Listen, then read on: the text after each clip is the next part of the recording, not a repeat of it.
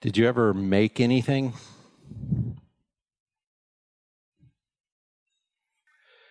Maybe you're a crafter.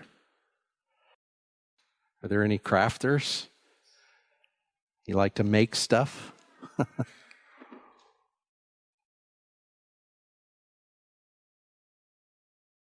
I like to make photographs, which involves getting a camera and taking a picture and then making a photograph out of that picture. Some people like to make sweaters, paintings, houses. Have you ever thought about what it is God is making? Did you know that God is making things? Well, I guess we probably knew that because we sort of recognize that God is the creator. So everything we see is a thing God made. It's quite a bit of artistry involved, it seems to me. In this text that we're coming to today, it's like one of the most famous portions of Scripture. Many people memorize it. You know it, Ephesians 2:8 and 9. I'm sure you could probably quote with me. For by grace we have been saved through faith, and that not of ourselves, it is the gift of God, not of works, lest any man should boast.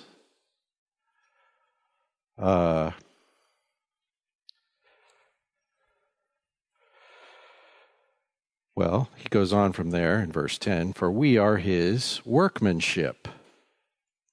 That word, workmanship, means a thing made.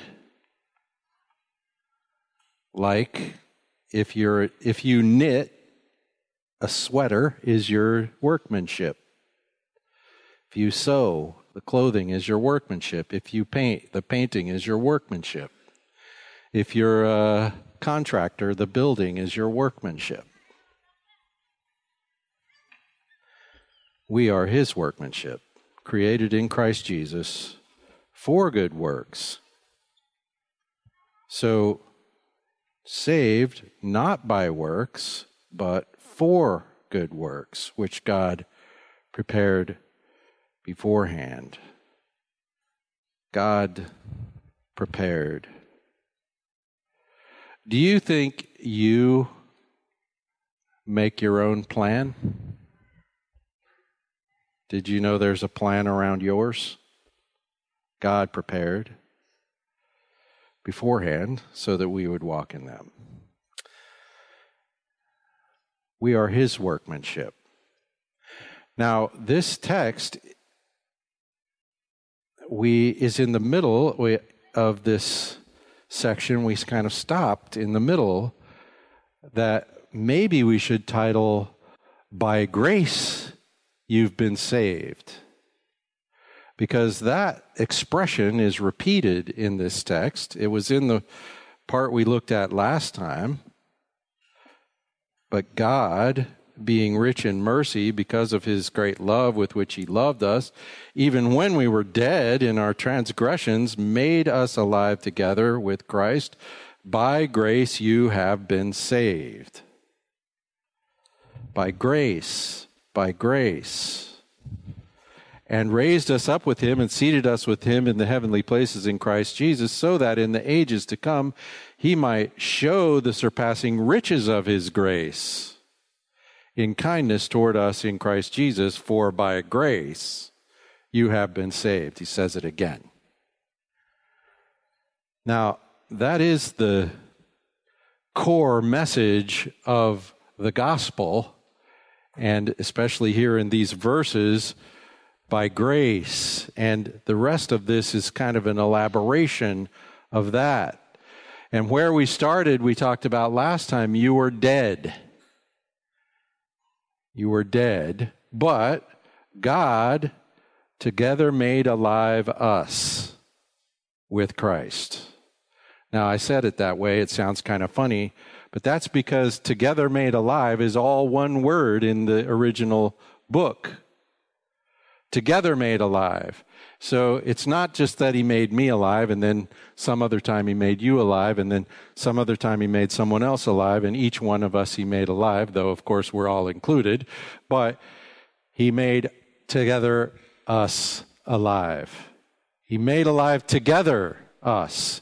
And this is important in the book of Ephesians, as we will see in today's word, and also even more in the next few portions, where we're going to have in the rest of chapter 2 an actual description of how he did it.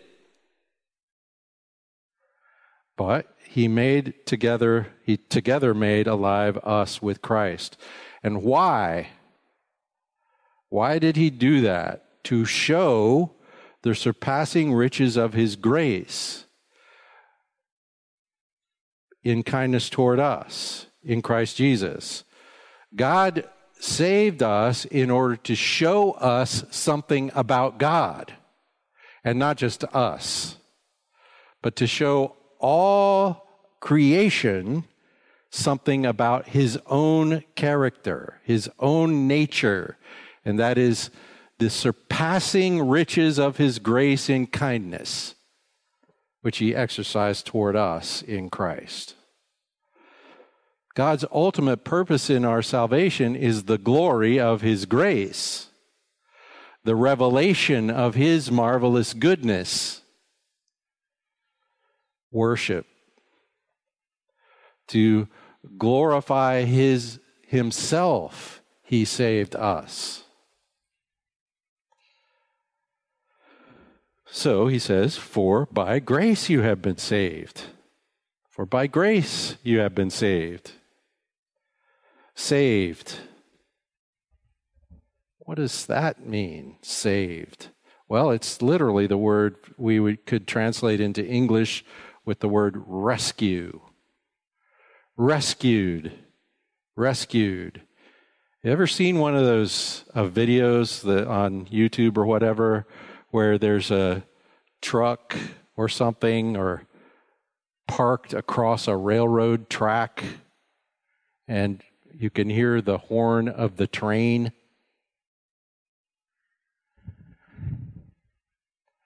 Rescued means we snatched the truck out of the path of the train just in time. Now, we talked about this last time because what we're rescued from is a condition of dead, not in danger. So it's an even bigger rescue than grabbing the guy out of the truck right before the train hits it. It's rescued from dead.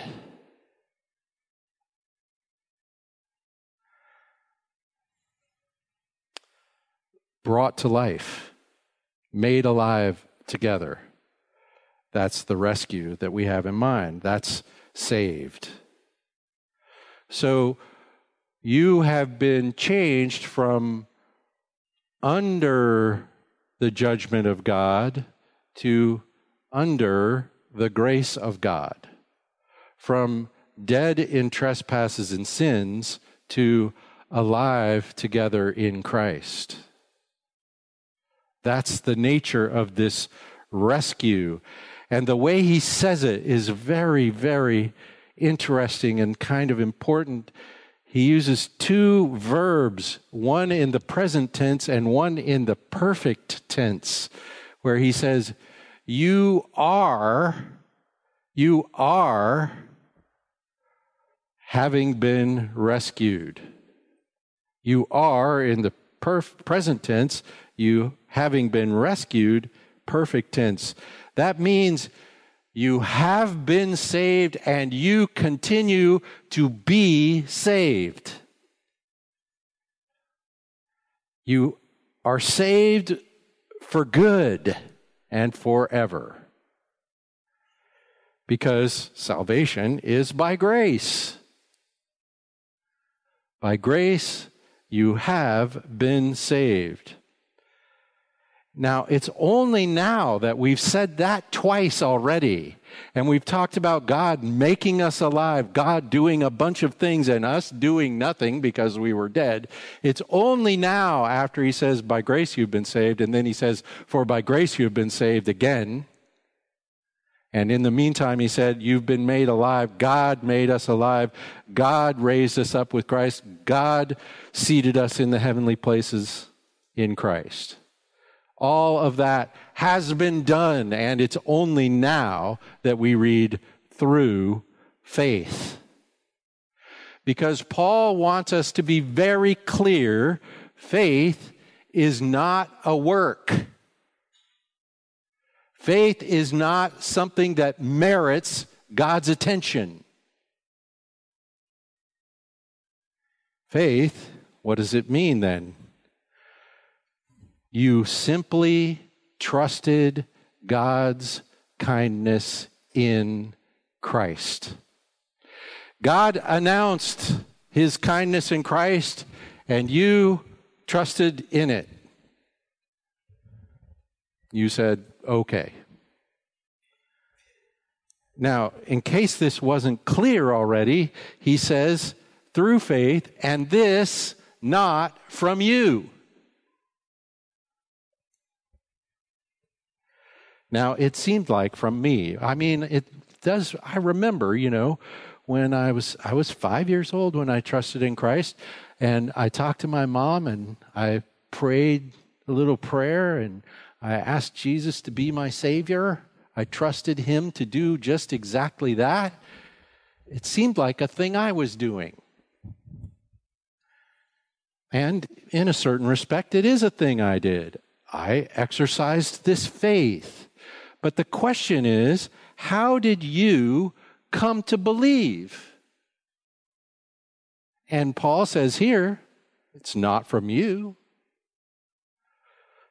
How is it then? Well, you could read in John chapter 3, for example, you were born again of the Spirit. The Spirit worked, operated in you, so that when you were dead, he made you alive and you believed. You could also read about this in 2 Corinthians, the end of chapter 3, the beginning of chapter 4, where we read that this God of this age has blinded the minds of unbelievers so that they can't see Christ as he is. And what happens is the Spirit of God alleviates us of that condition so that we do see the glory of God in the face of Jesus Christ. And that is how anyone comes to faith, so that even the faith I trusted Christ to receive this salvation, even that faith is the gift of God. And that's exactly what he says in the very next phrase. By grace you've been saved through faith, and this not from you, from God is the very next expression. Not from you, from God, the gift. From God. Not from works, not of your own doing. It's like he can't say this enough times. Through faith, not from you, but from God, the gift, not from you. Not by your own doing, not from works. He keeps on saying this. Why is it so important that we get the idea that we are passive in our own salvation? That it is something we simply receive and not something we ourselves make any contribution to whatsoever. Why does he need to say that so much? Why is it such a big deal to say not of works? Well, would you believe he gives the reason right here? So that no one may boast.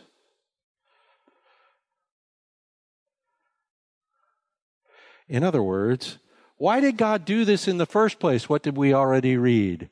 Why did he do this? We read it 2 or 3 times in the chapter 1 and again here in chapter 2. To the praise of the glory of his grace.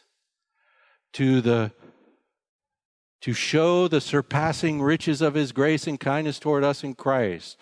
God's purpose in saving us was to show himself. And so he allows no contribution whatsoever from you. He is not sharing the glory on this. Now, we, in the end, become participants in his glory by this very thing.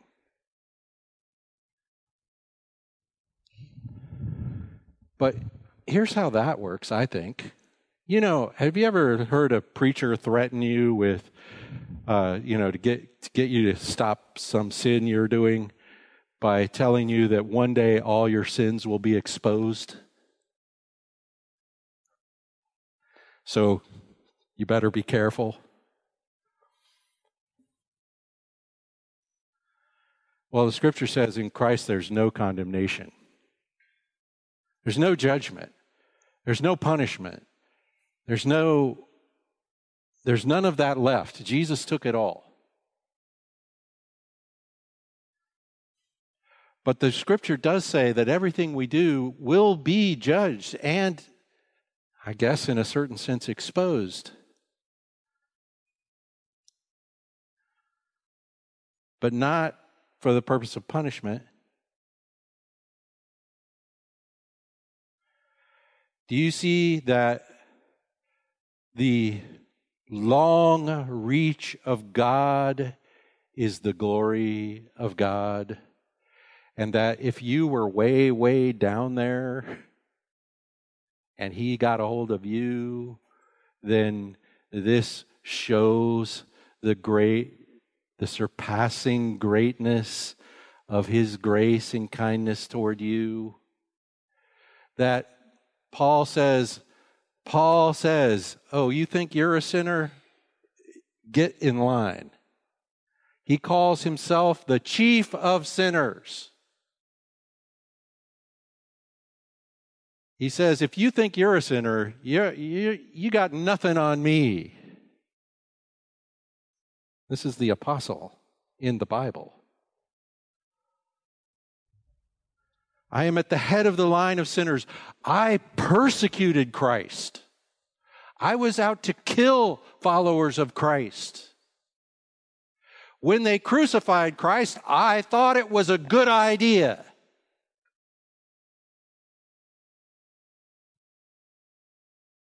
Nobody's deeper than me, but the grace of God reached me. And he says, we have this treasure in earthen vessels. Why?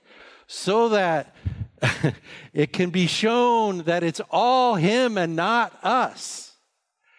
For the glory of his grace, so that if your sins ever get exposed, and I'm not sure if that's how it's going to work or not, but one day my guess is we will be standing around in heaven going, oh, you think that was a sin? Let me tell you about mine. Just like Paul does in the scripture. Let me tell you what I did that the cross of Christ overcame, to the glory of the greatness of God's grace in his kindness toward us. It's upside down. So, by grace you've been saved, rescued. You were dead and he made you alive. He did this through faith. You received it. You trusted it. You said, okay, yeah, I believe. Why did you do that? Because the Spirit of God opened your eyes to see Christ for real. And that faith didn't come from you. It came from him. It's a gift. It's a gift. It's a gift. If somebody gives you a fantastic gift and you reach in your pocket to pay for it, you're just insulting the giver. It's a gift. And the way you give thanks is to live by the gift. To live in the gift, to walk in the grace, to have it and to want it more. To say, Lord, that is the best. Please help me see it even more clearly. Not from works, so that no one can boast. There's no pride in salvation. The people who are saved are the bad people.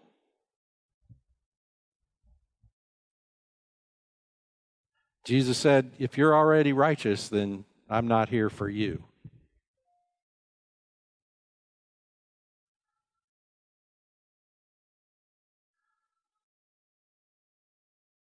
So I want to pause here and ask you this question. Are you made alive together with Christ? Or are you still dead in your trespasses and sins?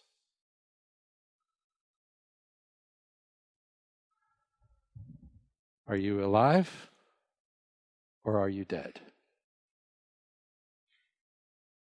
It's possible you might hear that question, you go, I don't know. How could you tell? How can you tell if you are made alive together in Christ or still dead in your trespasses and sins? How do you know? It's very simple, and it goes by this question. Do you rely on Christ and what He has done, or do you try to explain what you have done? It's printed in the bulletin, and I printed it in the bulletin so you could take it with you.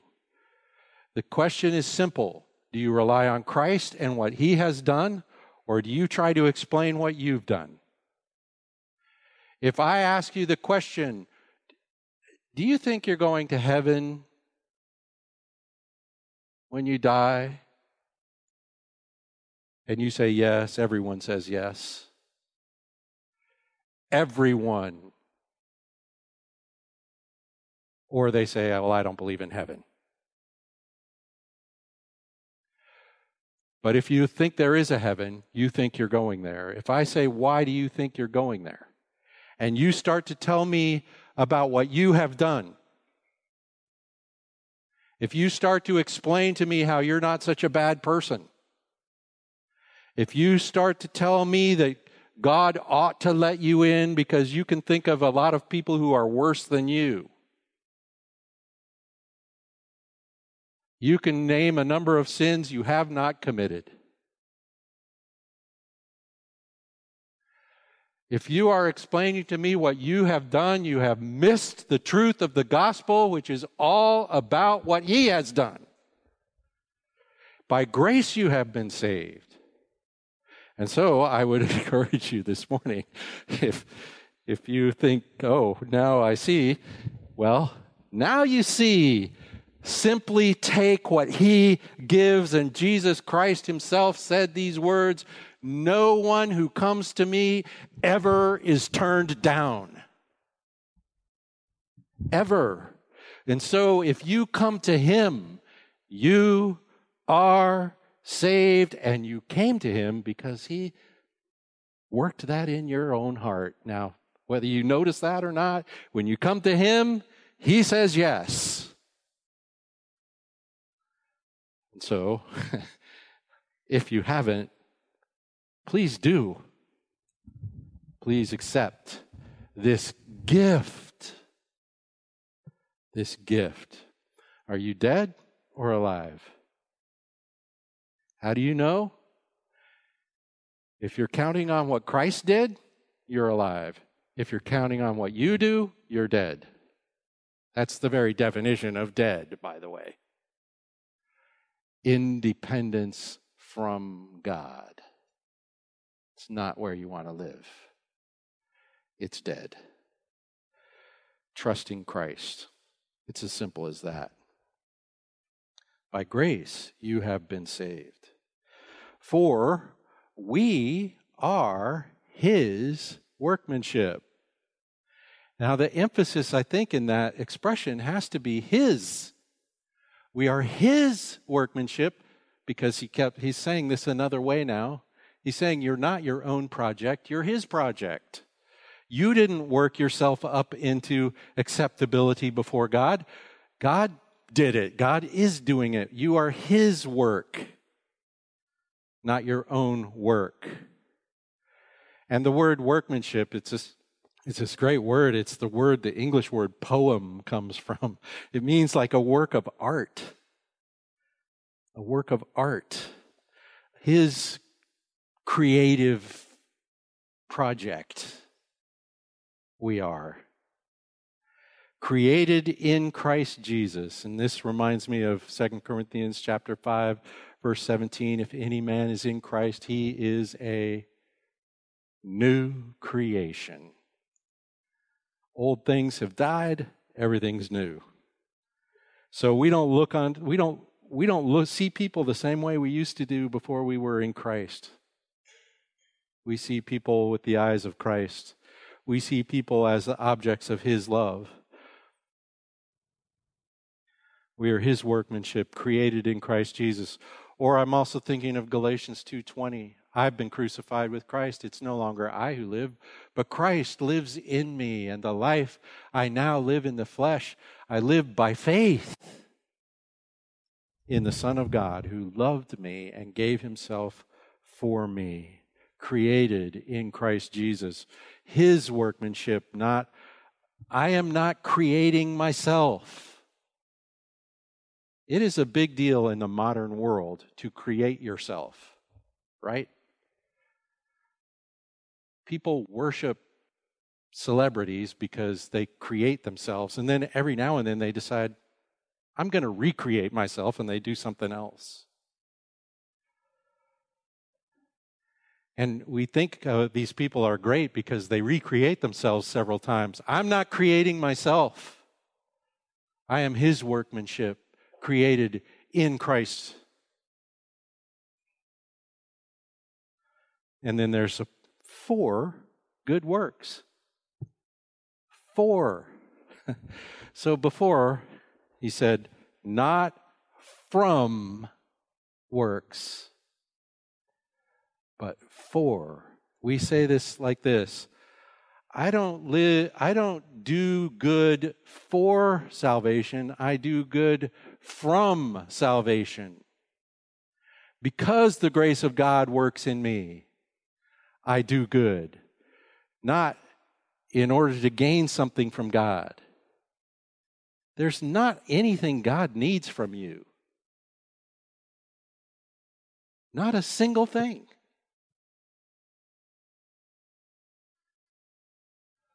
That one's hard to swallow, I know.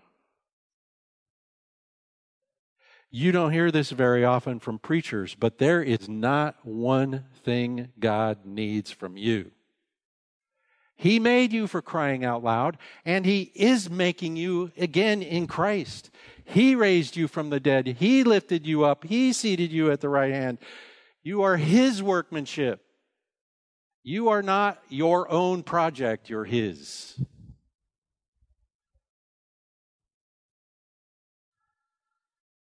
For good works that God prepared beforehand.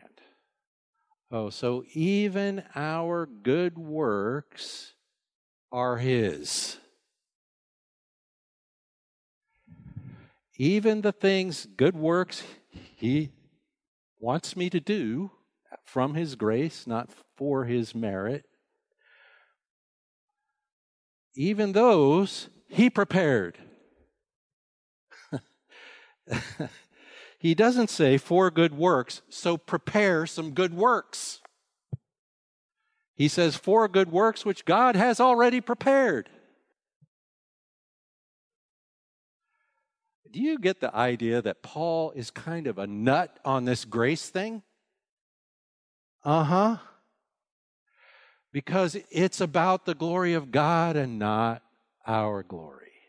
And so because it's about the glory of God, it has to be the work of God and exclusively the work of God. And what is so glorious about God is that He has raised us from the dead when there was not one thing we could do about it. So for good works, which God prepared in advance that we should walk in them, and this reminded me of Romans chapter 6. What would make a work good? It's an expression of God's love. That's it. Well, Romans 6, this is verse 12. Therefore, do not let sin reign in your mortal body that you obey its lusts. Now, he's speaking to people who know Christ, who are in Christ. And don't go on presenting the members of your body to sin as instruments of unrighteousness, but present yourselves to God as those alive from the dead. It's like he's saying this: you're alive from the dead, stop acting dead, because you're not dead. Present yourselves to God as those alive from the dead, and your members as instruments of righteousness to God. You present yourself to God as an instrument of His righteousness. Now, Angelo was over here playing the piano earlier. The piano is an instrument. Who is the musician? Not the piano. The musician plays the instrument, and that is how we get music. We get music not really from an instrument, but through it. Somebody has to play it, and even one like this where, it can sort of play itself. Some musicians had to program it to do that. An instrument of righteousness. In other words, all real righteousness has its source in God. God produces the good works in you. God prepares them in advance and gives you the sight to see them and empowers you by His Spirit to actually make the sacrificial, loving things that are righteous. Present yourself to God as an instrument of His righteousness, for sin shall not be master over you. You died. Sin's not your master anymore, so quit submitting yourself to sin and submit yourself to God. Let Him do righteous deeds in and through you. Sin shall not be master over you, for you are not under law, but under grace. You see, when Paul teaches Christians to be obedient, he doesn't say because there are rules. He just doesn't do it. At the beginning of this chapter, somebody's saying, well, if there's always more grace, and wherever there's sin, there's more grace, maybe we should sin so to get more grace. And he says, don't be an idiot. You died to sin. You don't have to live that way anymore. You're not under the law. You're under, he doesn't say, oh, don't forget, God will get you if you don't behave yourself. He never says that to believers. He says here, present yourself to God. Why? Because you can. And you are under grace. And because you are under grace, you find the liberty to live in righteousness. So get together with God and give yourself to Him and say, so what now? So God saved us. We are created in Christ Jesus, His workmanship for good works that God prepared beforehand that we should walk in them. And even those good works are the good work of God in us. Because I am moved by the love of Christ, I want the love of Christ to be made visible in this world. And if you can see it in something I did, then I'm really starting to get it. And I want to get it better. So I want to try doing it so that I can understand it. Paul says, I want to live a sacrificial sort of life because the thing that I want more than anything is to know Christ. And he lived a sacrificial sort of life. So if I try that, then maybe I'll understand him a little bit more. And maybe I'll grasp his love. And Jesus said, the one who loves me keeps my commandments. And the one who keeps my commandments, I love. And I will manifest myself to him. In other words, when we try to exhibit the love of Christ, Christ exhibits the love of Christ more to us.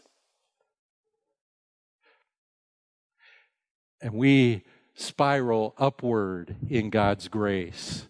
From grace, there's never one single thing you can deserve from God.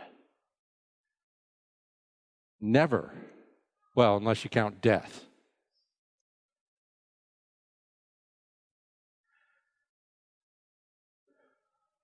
For we are his workmanship, created in Christ Jesus for good works, which God prepared beforehand that we should walk in them. Now, there's one thing we sort of skipped by while we've been talking about this workmanship, this gracious creation of God that is a believer in Jesus.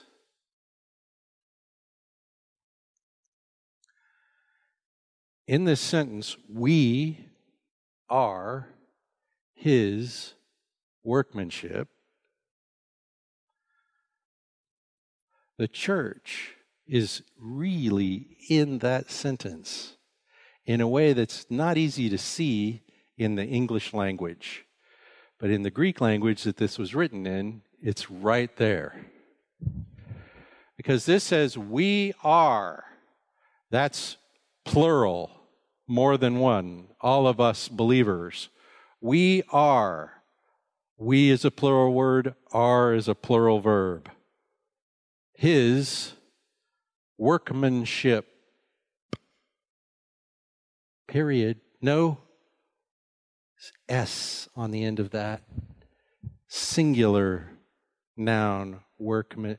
There's only one workmanship that we all are. There's only one craft of God that we all are. He doesn't say here, we are God's workmanships. We are God's projects. We all are God's project. One thing.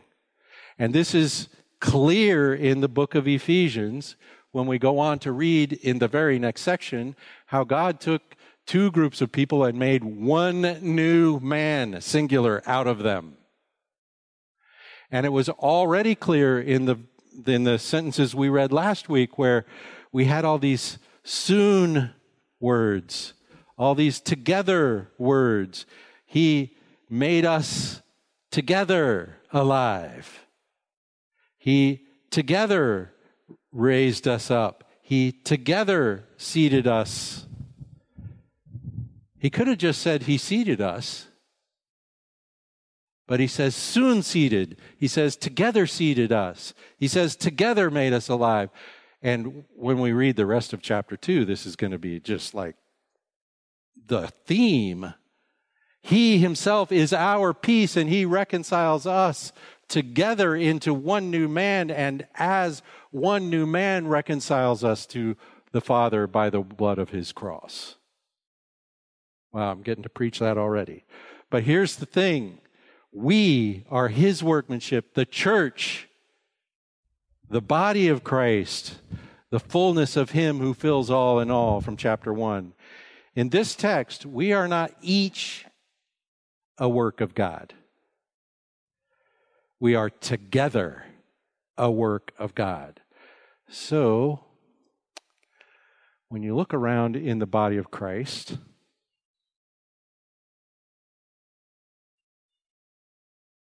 that might change how you approach this idea of God preparing good works in advance for us.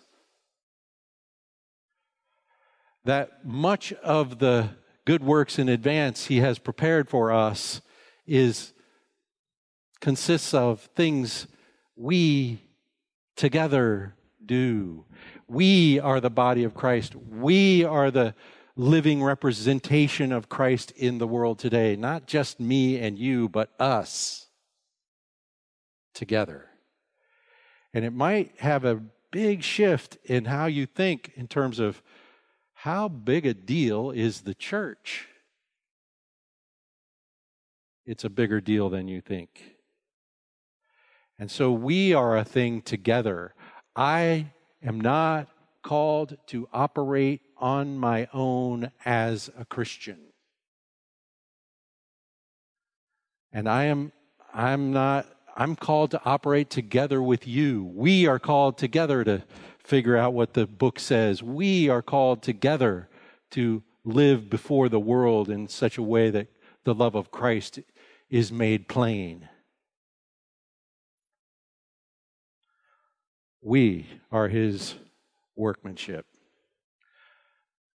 You were dead, but God together made us alive.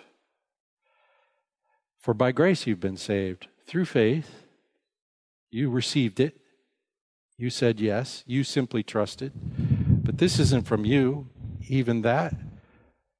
You came to believe because of the work of God in your heart. It's from God, a gift, not from works, lest anyone should boast. For we are his workmanship, created in Christ Jesus unto good works, which God prepared in advance for us to do.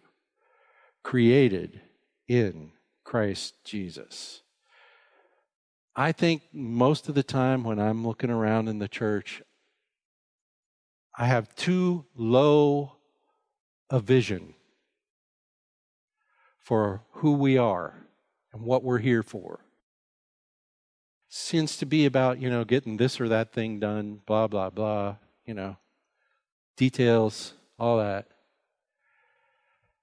But what we are is the fullness of God who fills all in all. We are the glorious representation of the love of Christ in this world. We operate from this resurrected position. It is a gift beyond measure. A gift beyond measure. Let us present our bodies a living sacrifice, holy and pleasing to God, which is the only sensible thing to do in the light of this gift and our service of worship. Father, we give you thanks. Lord, I don't know much to say beyond that. Your goodness to us is beyond belief. Lord, we believe. Help our unbelief. Help us to trust it more. Help us to see it more clearly. Lord, we pray for the ministry of the Word and the Spirit in every heart in this room, in all the church everywhere, that we would see the surpassing wealth of your grace toward us in Christ. That we would see the security in which we live. That we would love as we have been loved. Thank you, Father. In Jesus' name, amen.